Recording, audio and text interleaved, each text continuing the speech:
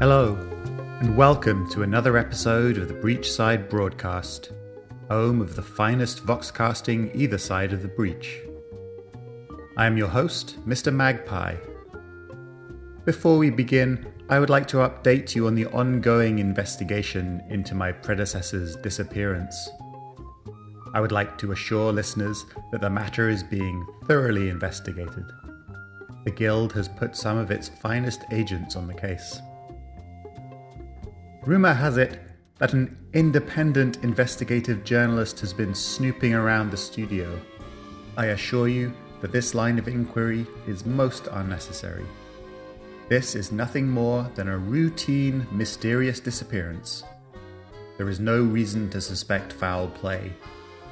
Or at least, there is no reason to suspect play any fouler than is normal in Malifaux.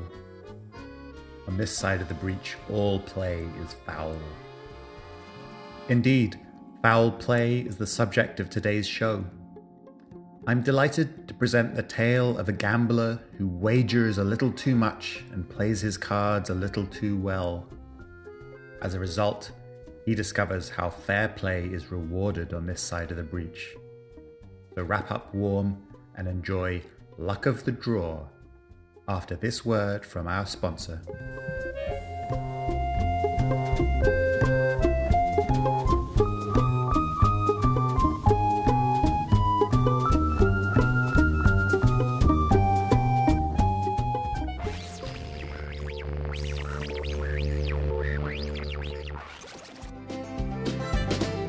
This episode of the Breachside Broadcast is brought to you by the Smoke Street Emporium of Sharp Objects. The Emporium is your one-stop shop for razors, scissors, swords, daggers, meat cleavers, needles, pins, machetes, bayonets, chisels, planes, hacksaws, stilettos, shivs, throwing stars, katanas, scimitars, cutlasses, sabres, epées, spears, boning knives, hunting knives, chef's knives, stabbing knives, slashing knives, switchblades, hat pins, and bits of shattered glass. Please note that customers enter the Emporium at their own risk. The management takes no responsibility for cuts or lacerations received on the premises. Luck of the Draw. Edward Crane looked up from his cards at the unfriendly faces arrayed around the table. Dirty, drunken scum of the earth, every last one of them.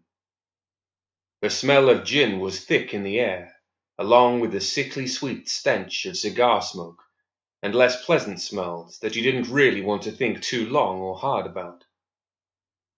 The clientele of this particular drinking establishment was as equally repellent as the smells.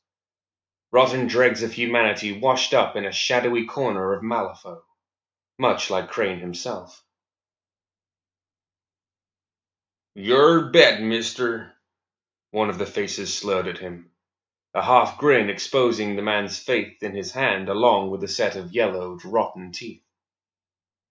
Crane paused, taking a quick shot of gin, and reflected on just how far he had sunk from the fine gambling houses and dance halls of New Amsterdam.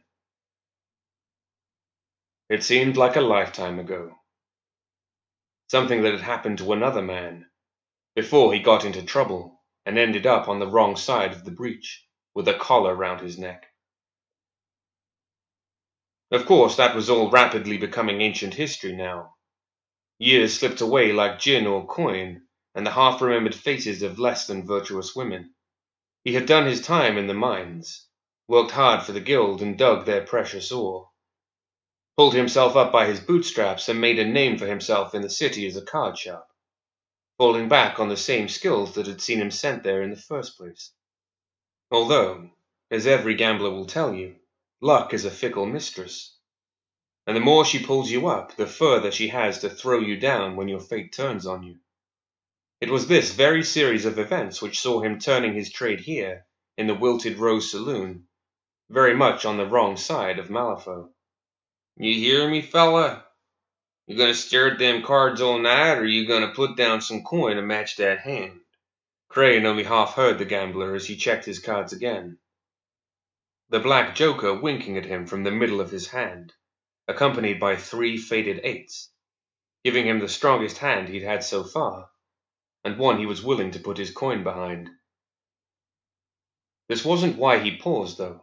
He'd been playing these men all night, deliberately losing and driving up the stakes, the way it was meant to be done, and the way you did it if you wanted to walk away rich.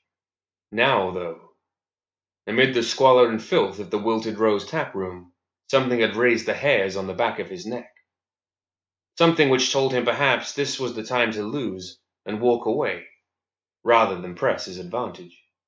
Perhaps it had something to do with the woman who had been staring at him for the last hour, sitting at the bar dressed in a tightly fitting corset and flowing red dress, with eyes that never seemed to leave Crane alone. He didn't recognize her as one of the Rose's regular girls, and he had made the acquaintance of more than a few. But there was something about her which was putting him off his game, something which was tugging at a memory buried somewhere deep down in his mind.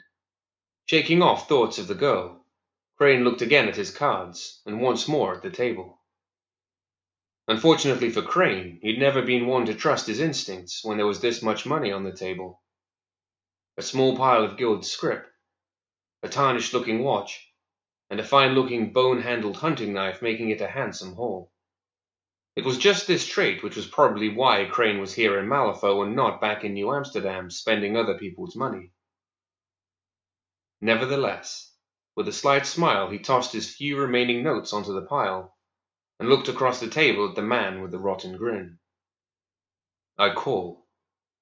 His gaze held the other man's evenly, even as part of his mind braced itself for trouble.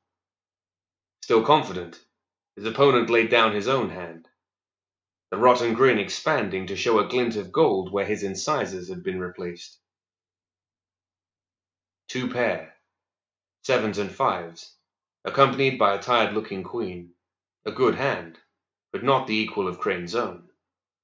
Not wanting to draw out the moment, Crane tossed his own cards on the table, waiting only long enough for the man's face to fall, defeat registering in his eyes before Crane reached out to claim his winnings. Immediately the mood in the tap room shifted, and though no one reached out to stop Crane gathering up his money, he could feel the intense, unfriendly stares leveled at him. He was also becoming aware that he was an outsider here, the bulk of the patrons being miners and rail workers like those he was gaming with, doubtless all members of the Miners and Steamfitters Union.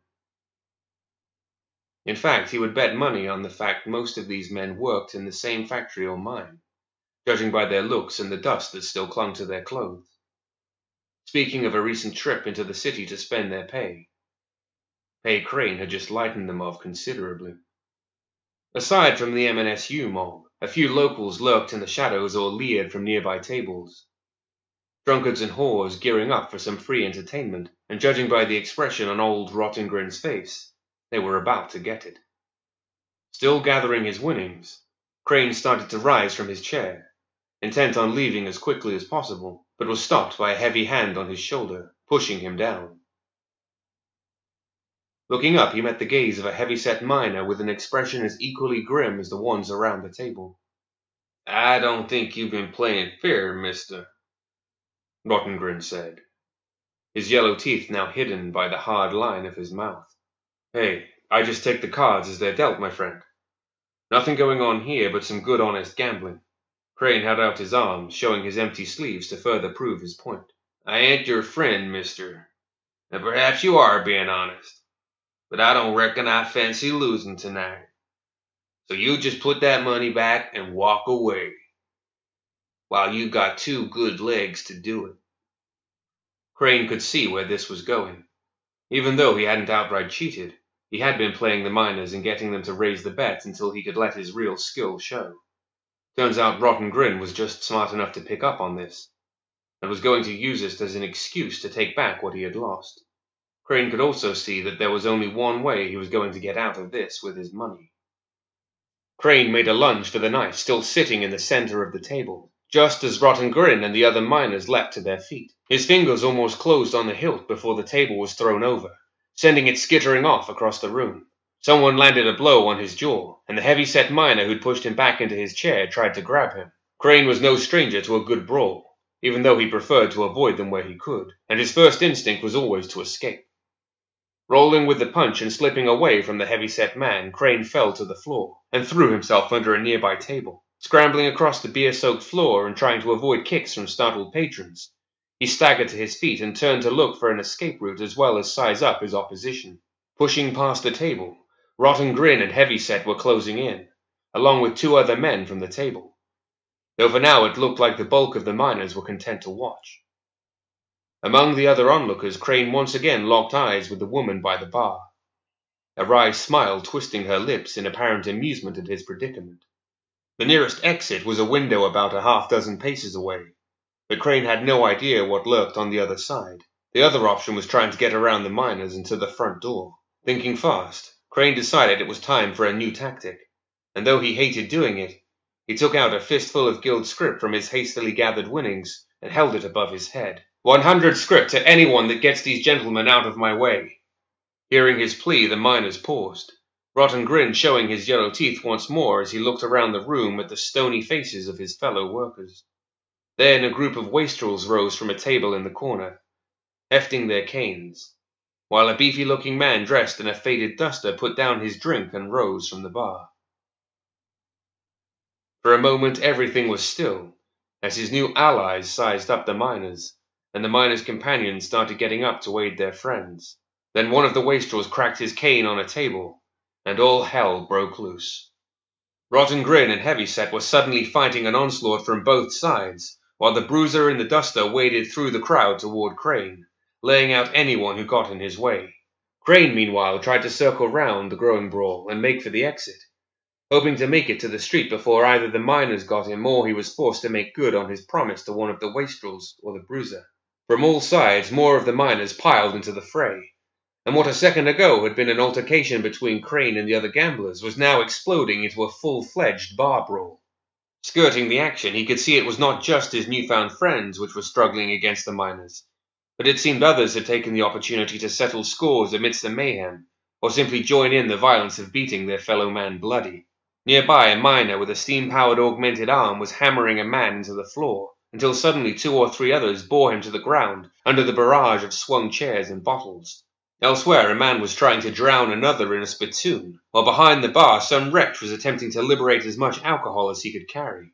The wastrels, meantime, were standing back to back, smashing and cutting anyone who came close, and for an instant Crane met the gaze of their leader, a stringy-haired fellow in a bent-top hat.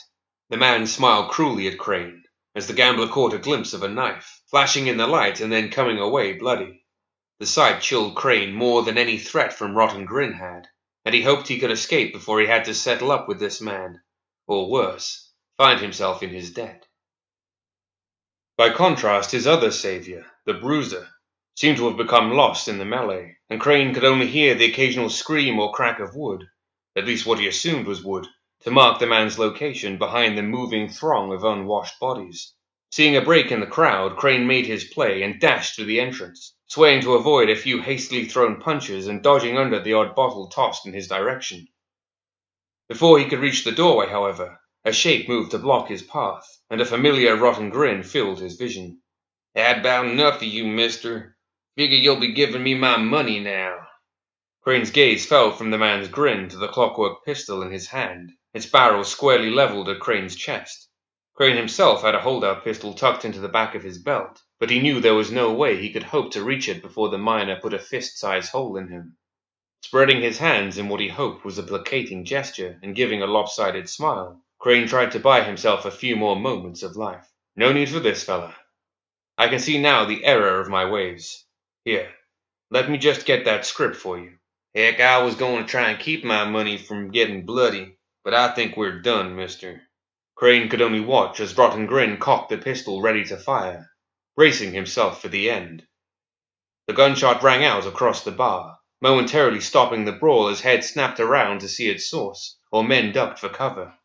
Crane himself flinched at the sound, but after a second he realized he was still alive, his would-be killer lying at his feet. The woman who'd been making eyes at him earlier standing over him with a bottle in her hand and a bullet hole in the ceiling. "Come on, you fool," she cried, grabbing his arm and dragging him toward the exit. "The situation is about to get a lot worse, and we really don't want to be here." She was not wrong. Already the miners were recovering from the gunshot, and many, believing their companion had been gunned down, were drawing firearms of their own. As Crane and the woman ran out of the Wilted Rose, he could hear more shots and screams along with the crashing of glass and the breaking of wood. "Wait! Who are you, and why did you save my life back there?" Crane yelled as they rushed out into the cold night air and shadowy streets of the Malifaux slums. For a moment the woman looked back, pale green eyes locking with his own, a pale delicate face framed by bright copper hair. "They call me Jezebel. And I know your name, Mr. Edward Crane." "So what does one of the Wilted Rose girls want with me? Or is it the money? Edward, if I had wanted your money, I would have hit you with the bottle now, wouldn't I?"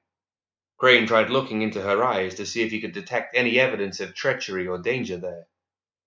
But only the well-practiced innocence of her expression was reflected back at him, a trait common to many women in her line of work. "Fine. So where are we going, then?" Crane was looking around, trying to figure out where he was, and deciding if it was time to slip away now that the Wilted Rose seemed to be behind them. "Somewhere safe. That man you cheated." "I didn't cheat anyone. I just let him believe I was a poorly skilled card player, and then disabused him of the notion. As I said, the man you cheated was Caleb Muller. Not just the boss in the MNSU, but also a friend of Ramos and an Arcanist, if you believe the rumors." Crane had heard of the Arcanists. Dangerous magical terrorists with strong ties to the Miners and Steamfitters Union. Definitely not people to get on the wrong side of. To make matters worse, that stunt you pulled offering money for protection drew the attention of some other less than pleasant characters. Those wastrels are led by Finley Rorschach, a vile thief, murderer, and worse. While the big man in the duster is a hired gun by the name of Maximilian de Ray, of equally unpleasant demeanor. Crane couldn't be sure, but Jezebel seemed to be getting more and more excited as she listed his new cadre of enemies, almost as if she'd been waiting for a very special present and was finally about to unwrap it. "I guess that's my luck. Fate, it seems, has it in for me tonight." For an instant Crane noticed a change in Jezebel's expression when he mentioned fate, but it was gone before he was sure he had seen it. He was about to continue his thought, but Jezebel interrupted him. "So I thought I might help. Find somewhere safe to hide, at least until they stop looking for you. And trust me, they will be looking.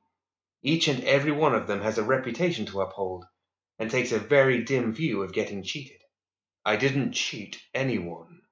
"Yes, of course." She smiled. "I guess once you help me find my way through this maze, you'll want some of my money then." "Something like that," she replied cryptically. Even armed as he was, Crane suddenly felt quite alone and vulnerable. And not at all like he was protecting Jezebel on this dark night, but rather like it was the other way round. Content to follow the woman, at least for the time being, and let the fickle tides of fate take them where they would, Crane took a moment to soak in the city at night. Malifaux was, to the casual eye, much like many of the large cities back Earthside. Winding cobbled streets overshadowed by crumbling buildings which leaned menacingly overhead. Everywhere was the stink and filth that was synonymous with humanity, the stink and filth of thousands of souls crammed together in close quarters. Only when one looked closer did you see the alien nature of the stonework, the placement of buildings, or the evidence of a culture at once close to mankind but equally removed. Then there were the stars. Crane didn't like to look up in Malifaux, as nothing made him feel quite so far from home as those foreign stars shining down at him, their constellations twisting and writhing in strange and unfamiliar shapes. If you wanted proof you were far from Earth, all you had to do was look at the night sky. Still, for all the strangeness, Malifaux was a city where one could make a name, even after falling as low as Crane had. Most people you would meet in the city were like him, human debris washed up by the ebb and flow of fate, coming here either to escape their past or trying to forge a new future. Sparing a glance at Jezebel as she led him through the winding streets, he could imagine she was much the same. Many of the girls he had met at the Wilted Rose or similar establishments shared the same tale of woe. Women abandoned or lost, trying to find their way in a violent and strange world. Trouble, whispered Jezebel, laying a hand on his chest to stop him. Crane peered ahead into the shadows, unable to see what Jezebel had seen, and wondered again why he was trusting the girl. There, quick, into the doorway. Crane and Jezebel hastily retreated into a doorway, just as two men in long blue dusters and broad-brimmed hats round the corner. Clutching pistols in their hands and carrying long curved sabers at their belts, the men strode past. Crane didn't need to look twice to recognize them as guild guardsmen. Even with the miners, mercenaries, and wastrels on his trail, he knew better than to seek aid from the guild, especially in this part of town. The two guardsmen were just as likely to haul him off to jail as they were to listen to his story or give a damn about his plight. He wasn't even sure what the guild were doing here in the slums. They usually kept to downtown and the other places where the guild had its interests, protecting the wealthy and privileged of Malifaux. So for all these reasons, and a sudden onset of common sense, Crane kept his mouth shut and stayed still within the shadows. As the guardsman neared the center of the street, only a few paces from where the pair was hiding, a new set of shadows suddenly appeared. Crane watched as several figures made their presence known, light from an errant gas lamp revealing it to be Caleb Muller and his crew. The guardsmen paused as they saw Caleb saunter into view, his rotten grin fixed from ear to ear, even in the face of two well-armed members of the guild. "Out of the way, citizen," one of the guardsmen commanded, gesturing toward Caleb with his pistol. Unflinching, Caleb continued to advance, flanked by the heavy-set man from the Wilted Rose and the miner with the augmented arm. "We're just out for a stroll, officer. Looking for a friend of ours. Don't suppose you've seen him. About so high, nasty cheap suit, probably running with some scruffy-looking harlot." "Out of our way," the guardsman repeated, moving forward again, trying to bring the full force of his authority to bear. Unfortunately, neither of the guardsmen had any notion of who they were dealing with, and from the shadows Crane could see the expression on Caleb's face change, and his men take on a fighting stance. "Oh well, guess I'll just have to take out some of my frustration on you two lapdogs then." In a blur of motion, the miner with the augmented arm lunged forward, smoke billowing from its motors as its pistons hissed into life and landed a bone-crunching blow on the first guardsman. At the same time, Caleb muttered under his breath, conjuring a spell and flinging blue fire at the second guardsman, engulfing his duster in flame. "Witch!" spat the guardsman as he fought to put out the fire on his clothes, while his companion struggled back to his feet from the blow and dragged free his saber. What followed was a brief and violent exchange, punctuated by a few gunshots and more sickening cracks as the augmented miner and his heavy-set friend laid into the guardsman. By its conclusion, both guardsmen lay face down on the street, Caleb and his companion shaking blood from their fists and straightening their jackets. "Can't stand those guild scum. Well, at least these two will think twice before coming this way again." To accentuate his point, he delivered a quick kick to one of the downed guardsmen. "Right now, let's see if we can find that cheating whoreson who stole my money." Crane watched silently as Caleb and the miners walked off down the street, disappearing into the night. Long minutes later, he finally started breathing again and moved out of the doorway with Jezebel in tow. Glancing down at the prostrate guildmen, he briefly considered going through their pockets, but then thought better of it. Moving off quickly, Crane took a moment to glance down the street to where Caleb had gone before setting off in the other direction. Minutes dragged on as the pair pushed through the slums and stinking darkness of the Malifaux night, until Jezebel once more took the lead, urging Crane in a new direction. "Caleb will think you are going to head either downtown or Little Kingdom, as will Finley and Maximilian, no doubt. I know a shortcut which should take us away from them, and give you a chance to see the dawn." Given that Jezebel had led him this far, Crane let her lead on, his eyes alert for any sign of pursuit or ambush. Even without the attentions of mercenaries and disgruntled miners, this was a bad place to be at this hour, and a man and woman alone could prove a tempting target for a desperate thief, thug, or worse. In fact, it was the worst that was playing on Crane's mind as he followed Jezebel through the darkness. Tales of night terrors, ancient evil, and darkness come to life, playing in his mind.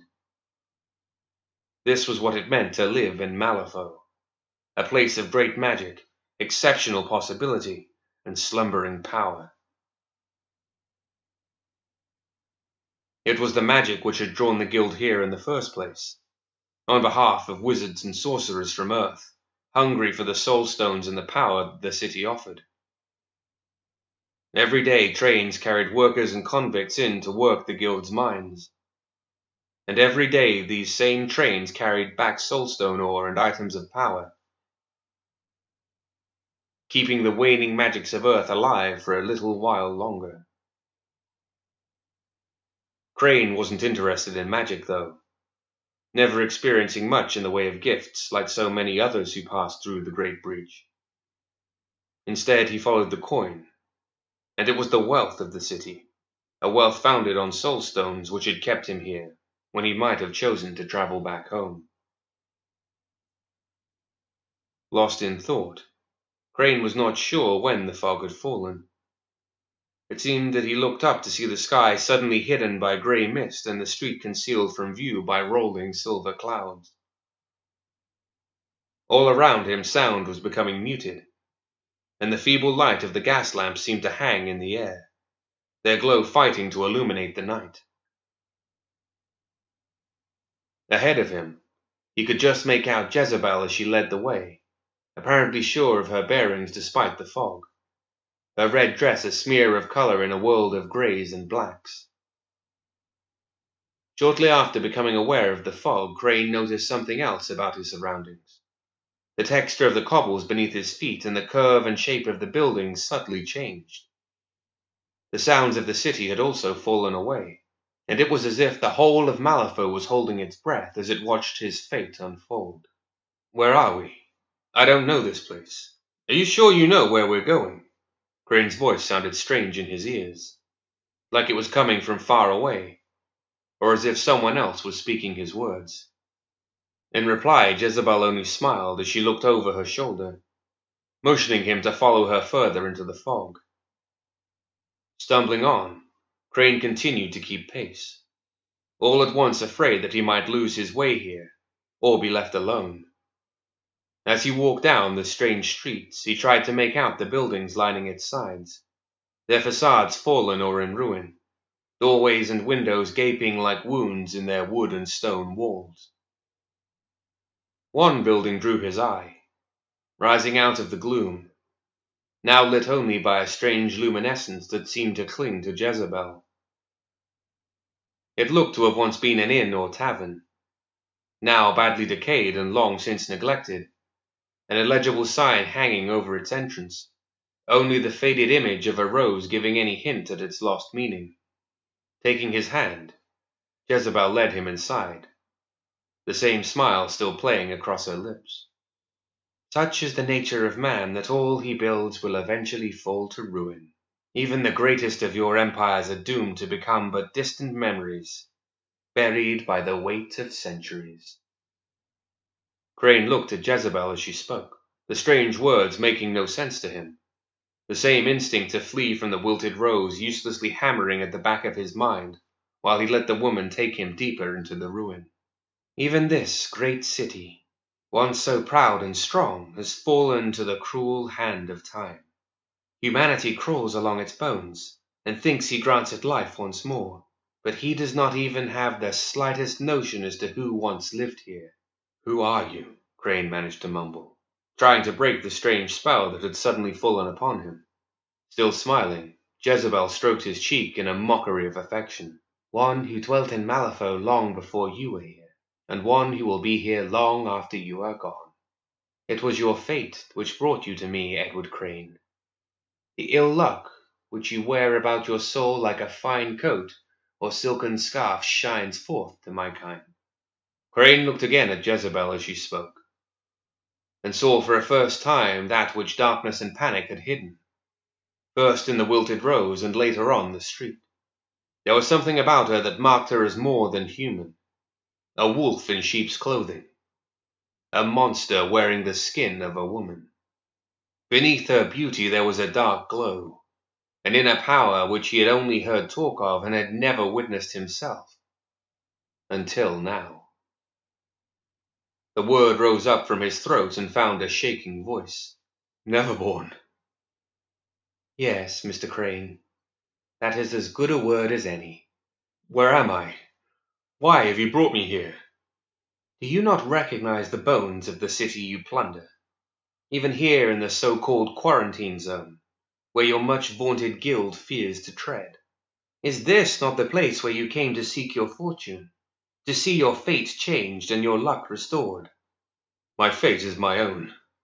It does not belong to anyone else. Then play my game, Mr. Crane. Change your destiny. It is, after all, why you are here. No. Crane reached into his coat and drew his holdout pistol and tried to swing it around to shoot the Neverborn. Before he could take a bead on Jezebel, strong claws closed around his arms and legs, wrenching the gun from his grasp and pinning him in place. In horror, Crane watched as a dozen Nephilim materialized from the ruins around him. Their twisted nightmare forms all leathery skin, fangs, and claws. Ignoring his attempt to kill her, Jezebel produced a deck of cards and gestured for the Nephilim to take Crane to one of the tavern's few surviving tables. A single card, Mr. Crane. A single card to prove your luck. Beat me and I will show you the way home.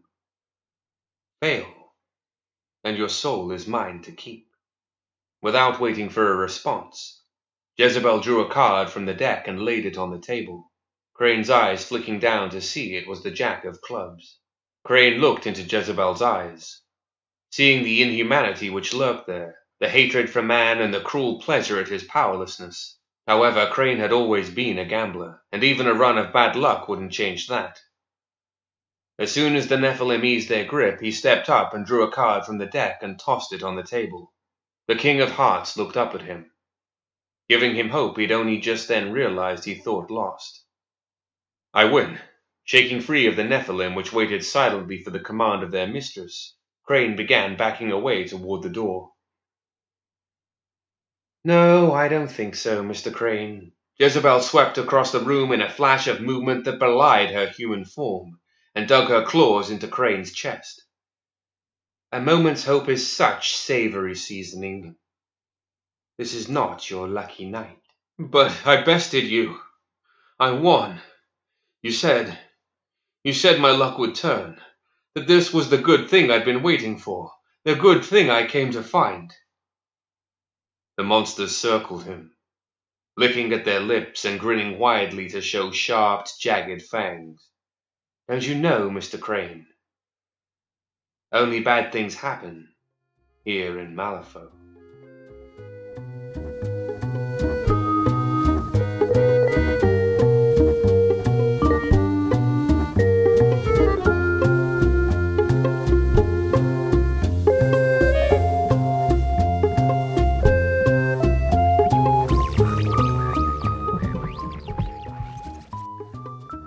And there you have it. Let that be a lesson to all you gamblers. If you play fair, you could risk losing everything. Thank you all for listening, and please join us next time for another Tale of Malifaux Breachside Broadcast.